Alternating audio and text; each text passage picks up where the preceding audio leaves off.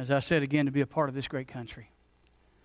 But you know what? Even greater, what a blessing to be a part of the family of God through the person of Jesus Christ. If there was a greatest sacrifice of love, it was from our Lord and Savior, Jesus Christ, who became our very sin and redeemed us.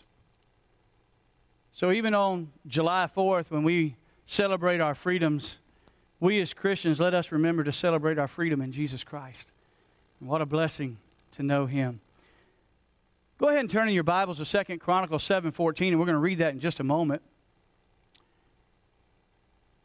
I remember watching an interview one time with President Ronald Reagan. I'll tell you, bar none, probably one of my favorite presidents. I love to read about Ronald Reagan. Not only was he a great man, he was a great politician. And one of the things that I love about him that I heard, that he would say, you know what, I don't know a whole lot about agriculture, but I'm going to have the best guy who does know about agriculture helping me. He always surrounded himself with the best people. And it was said that when people would come and meet him, if you had his attention, you had his attention, not everybody else. And this is what he said in this interview. He says, if we ever forget that we are one nation under God, then we will be a nation going under. We will be a nation going under. You know, church, our founding fathers gave us a country's founding documents, such as the Declaration of Independence, the Constitution and the Bill of Rights, and others. And in order for them to form such documents, they had to lean upon some common understanding of law and government. And they had to have a basic moral code. And these understandings, they sprang from a common acceptance that has become known as the Judeo-Christian principle. And we're going to look at that a little bit this morning. We're going to see what our country was founded upon. And folks, the things that we were founded upon, that are the foundations that we stand upon, are crumbling underneath our feet. There is a plague that has hit our country called Marxism. That's where it all started. It turned to communism in Russia, it turned to socialism, and it's trying to infiltrate our country right now. And it goes against the very principles by which our country was founded upon. This term Judeo-Christian refers to the influence of the Hebrew Bible and the New Testament on one system of values, laws, and ethical code.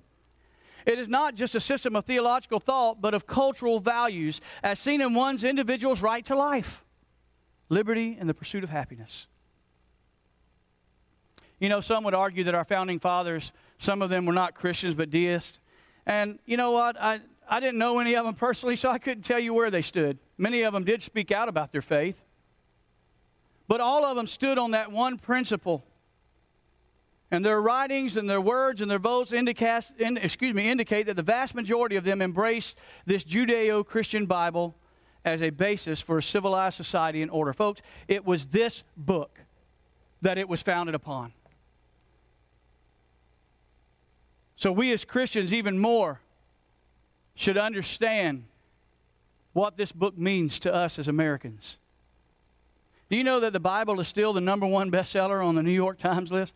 It amazes me that so many Bibles are being sold every year, but nobody's reading them. I guess it's just something to have a Bible sitting in your house. But you know what? How many of God's people take this Bible and, okay, they may go to church on Sunday morning for an hour, but then they don't open it for the rest of the week? Listen, it is so important in these days that we're living in that the church remember these same anchors of faith and values that were brought to us from the Word of God. You see, doing it God's way is the only right way to stay out of trouble. You know, I tell my boys, when we were raising them, you know, people around them, they saw we're living in different ways and seem to be enjoying the sin that the human can enjoy. But I told them, I said, God says, don't do it that way.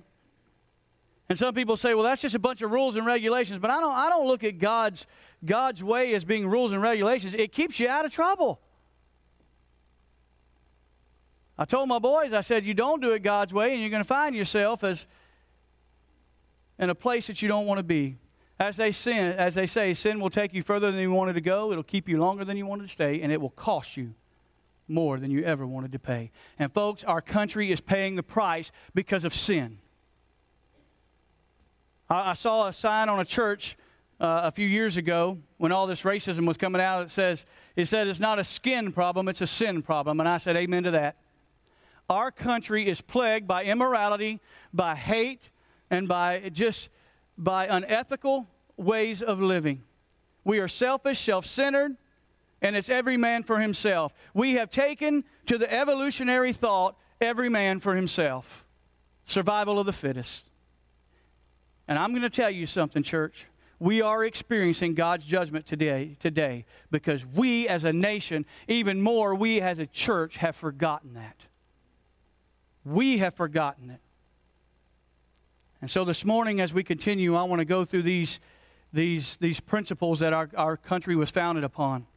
But before we do that, if you'll stand with me as we read God's Word, 2 Chronicles, man, I'm bad this morning. 2 Chronicles chapter 7, we're going to read verse 14. Many of you know this verse, but I think it applied to God's people, it applies to us today, and it applies to our country. It simply says this: if my people who are called by my name will humble themselves and pray and seek my face and turn from their wicked ways, then I will hear from heaven and will forgive their sin, and I will heal their land. Let us pray. Heavenly Father God, thank you today for the reading of your holy word.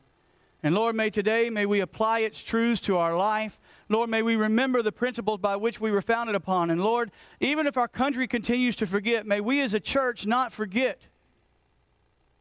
what you led our founding fathers to establish here, to bring honor and glory to the Lord Jesus Christ. And Lord, to live our lives in such a way that it pleases you. And so, Lord, I just pray today that you would guide us, guide me by your Holy Spirit, and speak your truth today. In Jesus' name, amen. You may be seated. The first principle I want to look at that our country was founded upon is simply this: the dignity of human life. The dignity of human life. The scriptures tell us in Exodus chapter 20, verse 13, thou shalt not kill. Okay, the word kill there in the Hebrew actually means murder. So the better thing is to say thou shalt not murder. We know that murder is simply just killing someone just because you hate them. Matthew 22:39 says, and the second is like to this. Jesus speaking of the greatest commandments. He said, you shall love your neighbor as yourself. The scriptures emphatically teach the great importance of the respect for the preservation of human life. Folks, it's the one thing that we don't believe in anymore. We don't care about that. In fact, in the Declaration of Independence, we mentioned it just a few moments ago, it says that every man, woman, and child has the right to life, liberty, and the pursuit of happiness. And we don't only believe this for our country, but we believe it for others. Why? Because we send our military to fight on foreign soil to help preserve life. We see bullies, we see people, these world leaders just killing and genocide, and we fight against that. It's what our country was founded upon. You see, if people and nations do not grant this respect and protection for the born, and yes, folks, the unborn, all other professed morals and values are meaningless. Because we're no longer undergirded by the most basic of human needs, the right to exist. People have a right to life. And the dignity of human life is not just a principle of the Bible, it's the beginning principle of a civilized society.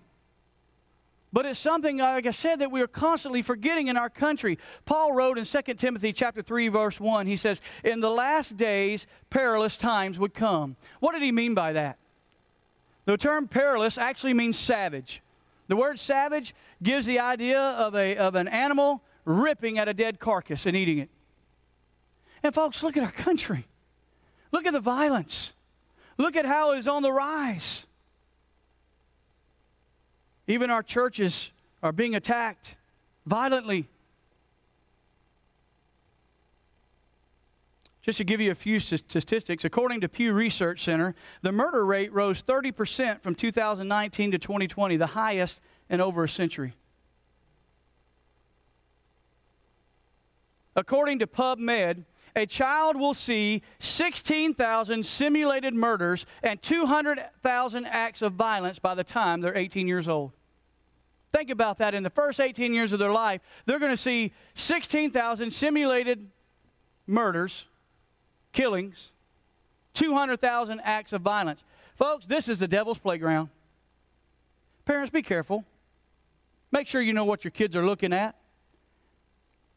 Between video games, the internet, YouTube, you name it, these kids are seeing so much violence. And no wonder our country has turned into violence, because it's what we're pouring into our young people.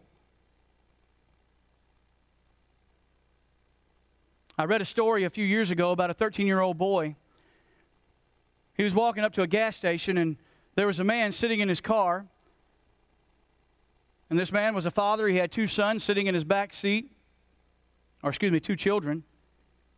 And this young 13-year-old boy walks up to the man and says, "Hey, can you give me $2? The man told him, said, "Son, I don't have any cash on me. In fact, my wife's inside the store, and she's purchasing everything we have with our debit card. We just don't carry cash." The 13-year-old boy pulls out a gun and shoots the man right in the head and kills him right in front of his two children. Later on, the cops finally caught up with this young boy, and they asked him why he did it. And this was his words: "He dissed me." Now, according to what I heard, according to what that means, it means he disrespected me. Because he didn't give you $2, you shoot the man and kill him in front of his own children? This is those savage times that we're living in. And folks, thank God in the last month we saw our Supreme Court finally take a stand for something that was right and overturn Roe v. Wade. And I thank God for that. It needed to be overturned, but now our states need to step up and say enough is enough. We're not going to kill unborn children anymore. Folks, I will never encourage anybody to do it, but if you want to, look up what they do in abortion. It's the most horrific, violent act you could ever do on any other person. And up until the 1980s, we all believed. Every scientist would tell you, every doctor out there would tell you that life begins at conception, but all of a sudden, after all these thousands of years, we're getting it wrong. Life doesn't begin until they come out of the womb. And now some, even in the state of New York, are saying life doesn't even begin unless the mother wants to keep the child. Even if it's outside of the womb, we'll kill it. This has become our America. And folks, why are we not angry about it? Why do we sit silently and not get out there and vote, not get out there and stand in the public arena and say enough is enough?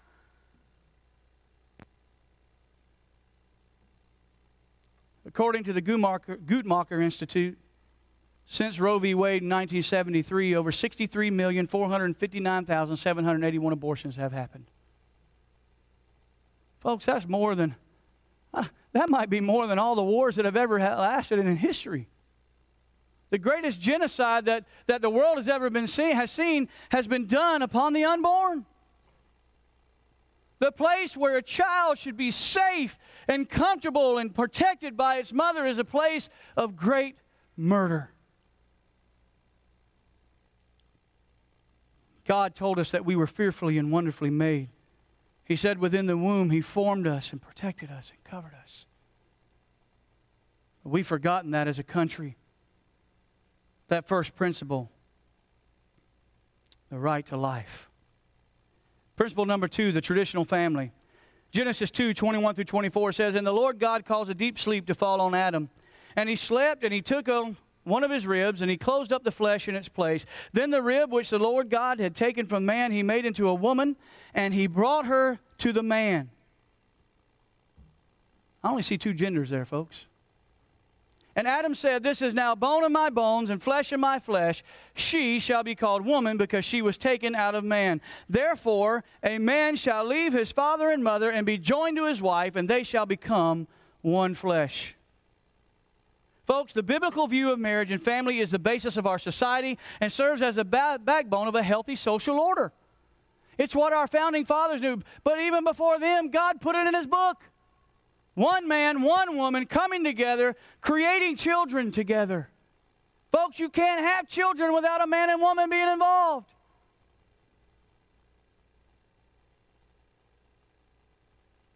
Marriage has been defined as a holy union between one man and one woman.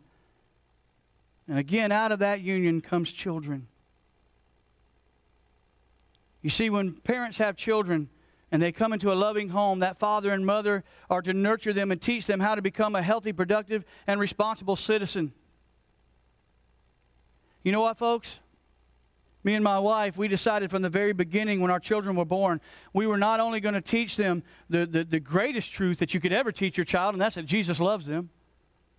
I heard a great theologian once say, they asked him, they said, out of all the truths in the Bible, you studied Hebrew, you studied Greek, what's the greatest truth you've ever read in the Scriptures? And he simply said this, Jesus loves me, this I know, for the Bible tells me so.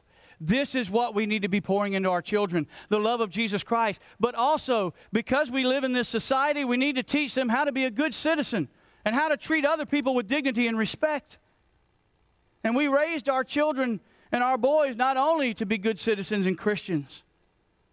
I remember when my oldest Chandler was little, I had to go down to, this might have been when we first went to Coastal Shores and I became pastor there. They were doing a background check on me, and at that time, you had to go down to the police station and you had to give your fingerprints. Man, I never felt more like a criminal than one. I was like, man, please don't put cuffs on me. But while we were sitting there waiting for me to go get my fingerprints done, a military personnel walked into the police station there. And I'll never forget this. I remember it to this day. Chandler looked at me and he just elbowed me and he was just staring at the sky. And I said, what, son? What? Don't stare. He goes, but Daddy, it's a hero. And I'll never forget that. Because I taught my children, you love and respect our military.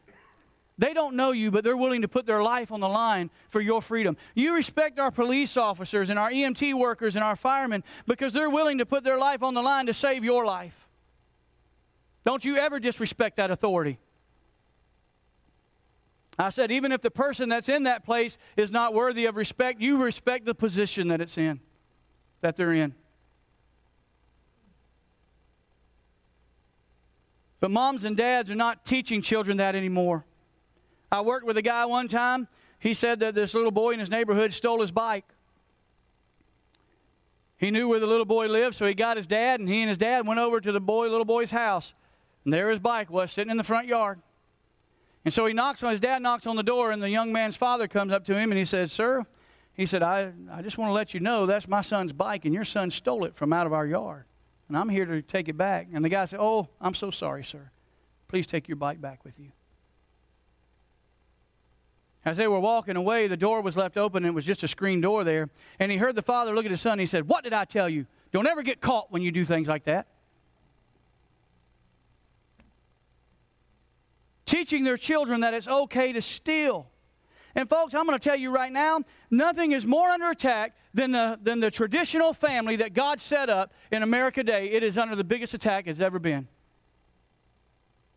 Our homes are full of hatred, cruelty.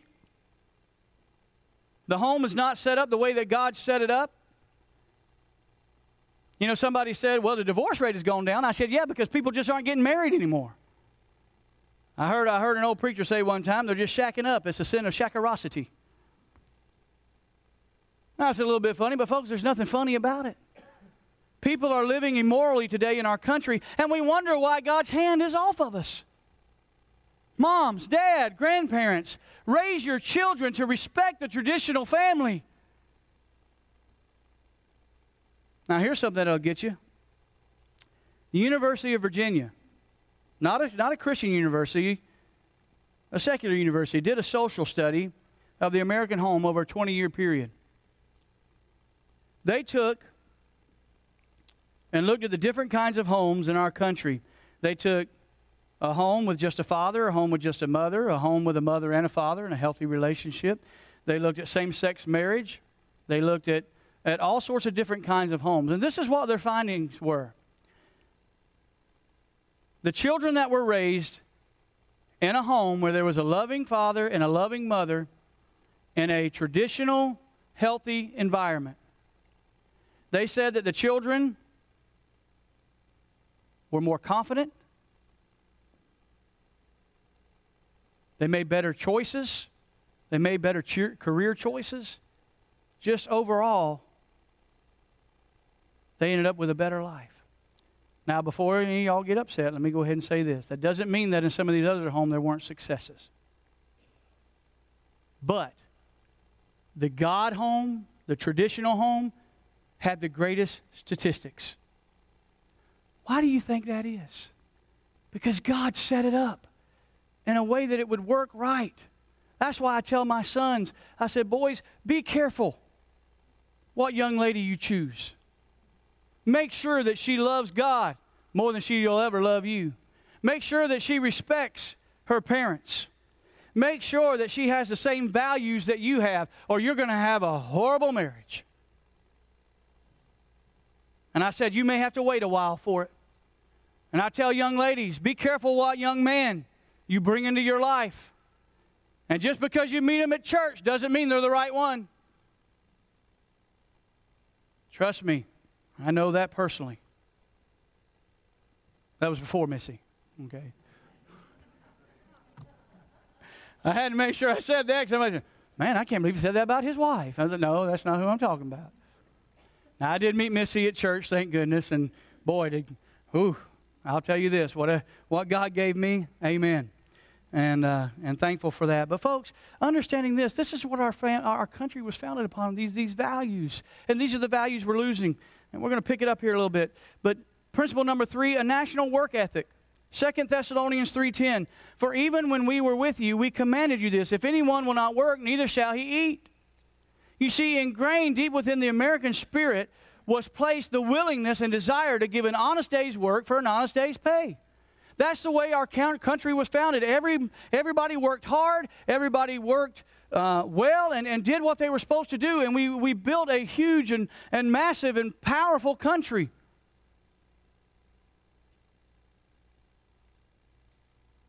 You know, the independent spirit has no desire to exist on handouts from the government or even siphon off a living from benevolence or friendships.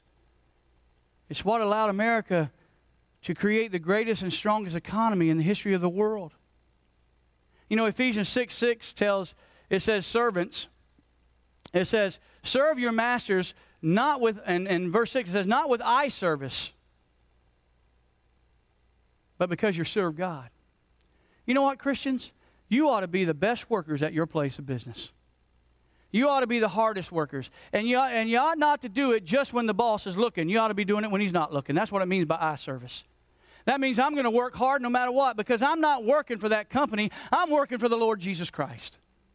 And I want to honor Him with the way that I work and how hard I work. That's something I taught my children.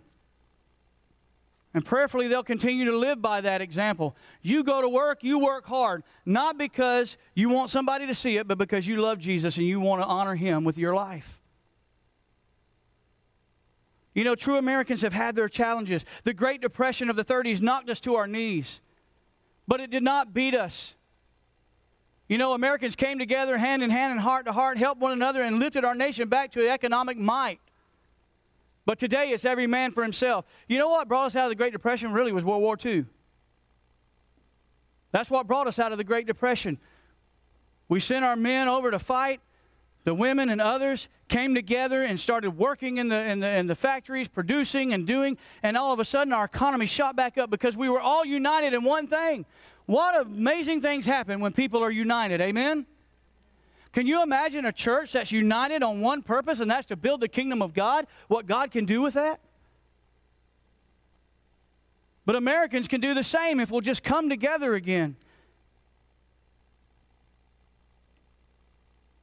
I looked up this statistic this week. It says inflation at its is at its highest since 1981. That was the Carter administration. Many of you remember that.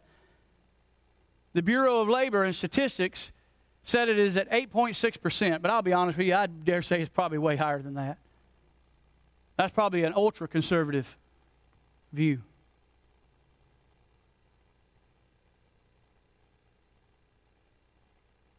You know, the nations of the world used to look at America and say, man, where did this spirit of honest labor come from? It came because we built upon God's Word. This was our foundation. At one time, even the church's foundation was God's Word. But even that's under attack today. Number 4, the right to a God-centered education. Deuteronomy 6:7 says, "You shall teach them diligently to your children, and shall ask of them when you sit in your house, when you walk by the way, when you lie down, and when you rise up." You know what? God left no room for a time that is not a time for you to be teaching your children the principles of God. I mean, look at that again. You shall talk to them when you sit in your house, when you're walking down the street, when you lie down, when you get up in the morning. Always be teaching your children the truths and the principles of God. Educate them. Ephesians 6:4, "And you, fathers, do not provoke your children to wrath, but bring them up in" what? "The training and admonition of the Lord." Proverbs 1:7 says, "The fear of the Lord is the beginning of wisdom." You see, one cannot possibly understand creation without first knowing its creator. Amen? Knowing God is how we know how creation exists, how we are all this. Do you know that our forefathers certainly understood this? Because most of America's oldest and most respected universities, such as Harvard, Yale, Princeton, and Dartmouth, were founded by Christian preachers or churches. Think about that. Now, I would dare say don't ever go there to get a theological education today. They definitely aren't where you want to go today, but well, let's just take Harvard University. It was founded in 1936, and it adopted what was called rules and precepts, which include the following. Let every student be plainly instructed and earnestly pressed to consider well the main end of his life and studies, to know God and Jesus Christ, which is eternal life. That was in their principles at Harvard University. Wow! Its original seal had these words, "Truth for Christ and the church." If any of y'all ever seen that video Monumental that Kirk Cameron put out, it's pretty good. It actually goes to the school. They probably have removed it by this point, but it even had that "Truth for Christ and the church" was written on one of their gates. But it used to be all over the campus. Do you know that the first textbook for children, the New England Primer, that was written in America, this is how it taught the ABCs. A, in Adam's fall, we sinned all. B, heaven find, the Bible mine. You won't see that in the elementary schools today.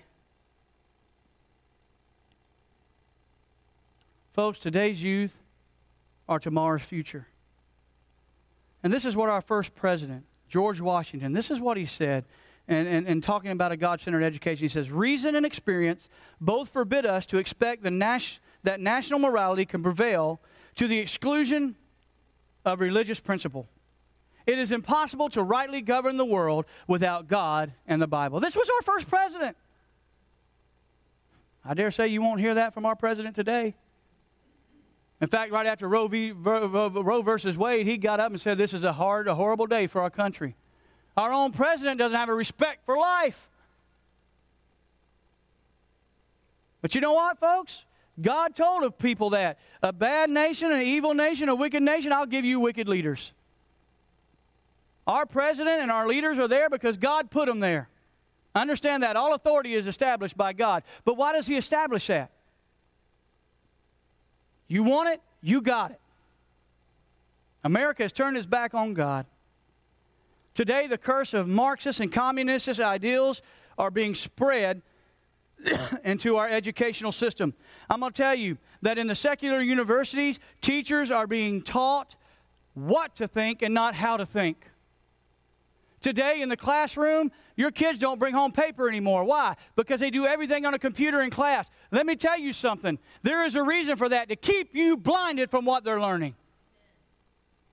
You better be looking at what your kids are learning, because they're not learning truth. I was just in high school. I graduated in 1992. That's really not that long ago. But the history books have changed since then. They're rewriting them. And we as a church have sat silently. Critical race theory, the LGBTQ, now is being put into our schools. They have transgenders coming in and teaching kindergartners. Somebody asked about sex education and how we should teach it in our schools, and that we need to start teaching when they're 5 years old about gender neutrality and all this other kind of stuff. I'm like, listen, first of all, I didn't learn about sex ed until I was in middle school, high school. And even then, we just learned the mechanics. We didn't learn about the moral side of it. You know where the moral side of sexuality is taught? In the home. And in the church. In the church? Yes. You ever read Song of Solomon?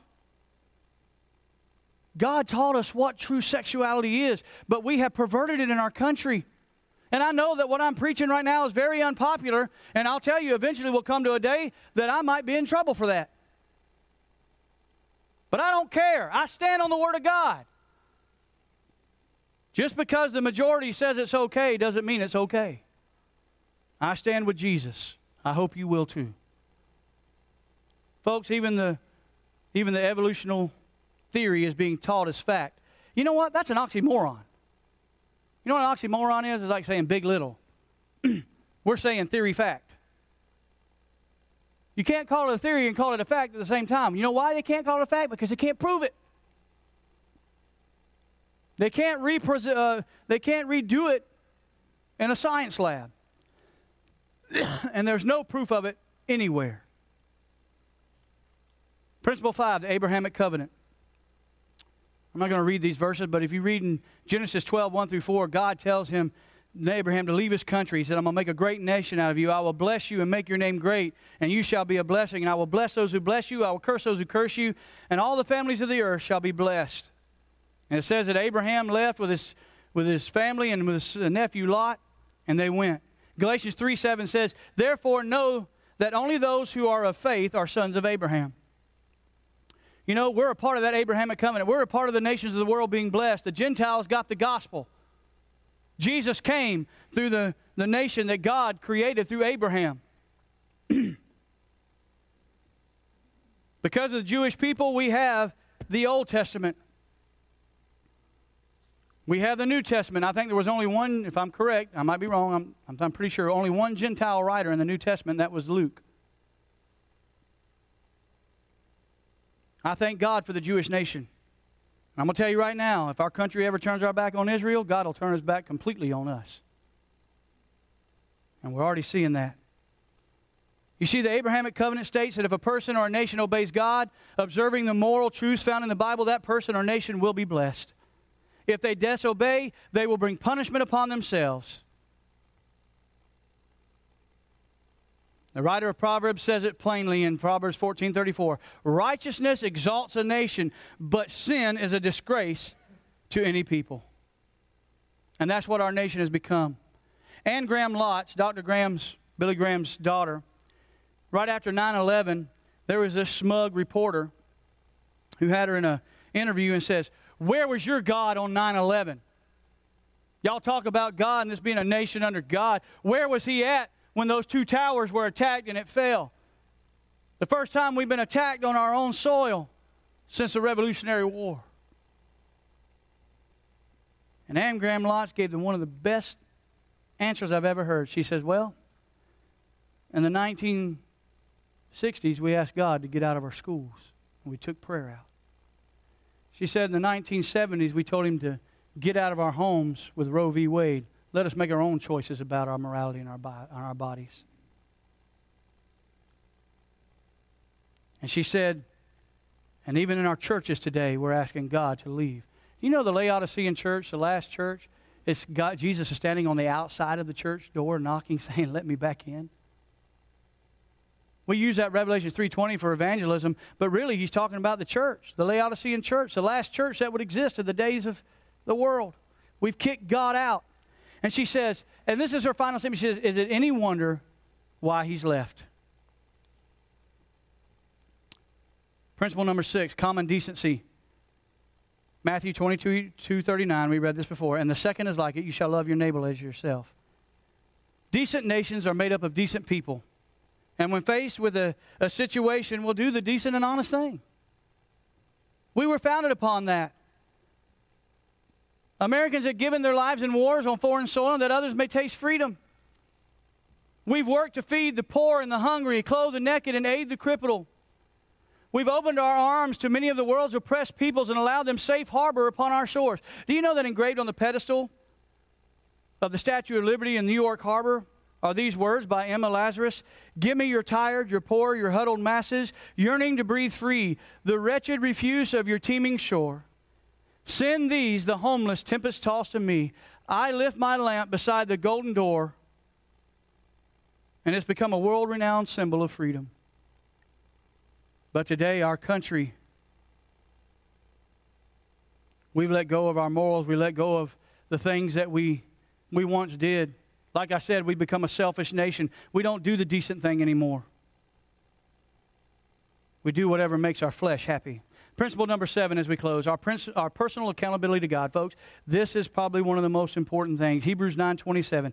And as it is appointed for men once to die, but after this, the judgment. One day we will give an account for our actions to Almighty God. No one will escape that day. The story is told of Daniel Webster, the great American statesman, who once asked, "What is the most sobering thought that ever entered your mind?" He quickly responded, "My personal accountability to God." Folks, we don't fear God anymore.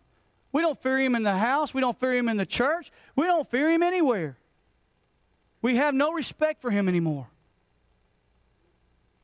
And there was a time we were a blessed nation because we believed that.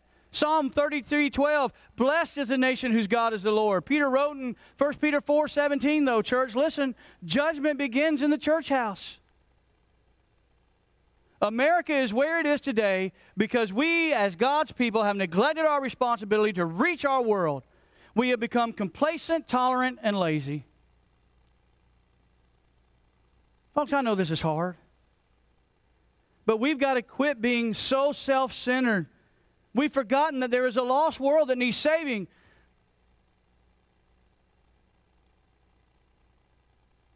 And too many times I hear that our desire to reach them is for our own personal gain as a church.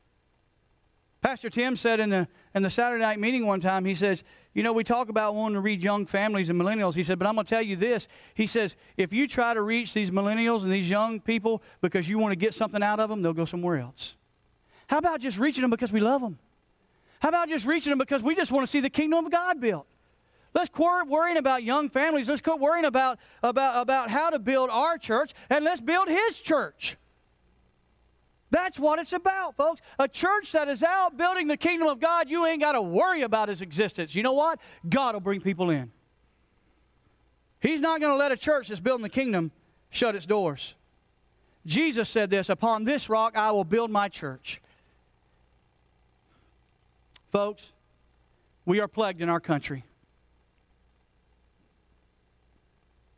As I said, racism and hate and agendas. Our homes are under great attack. 2 Chronicles 7:14.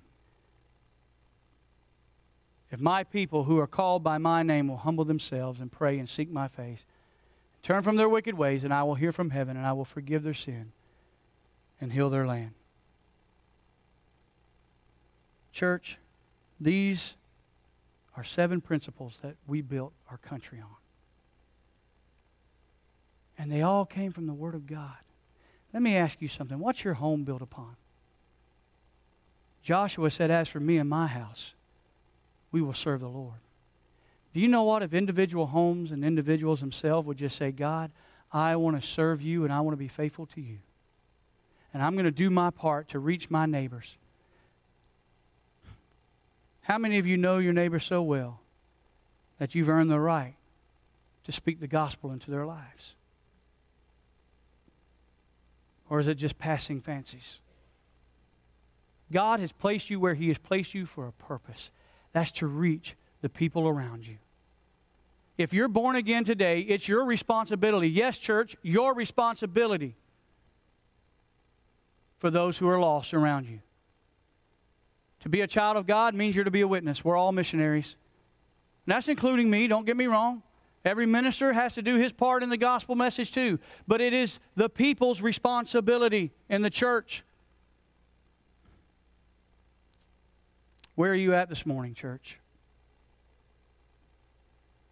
Heavenly Father, God, I thank you for this morning. Lord, I thank you for the truths we found in your word. Yes, Lord, this morning's message was more of a topic.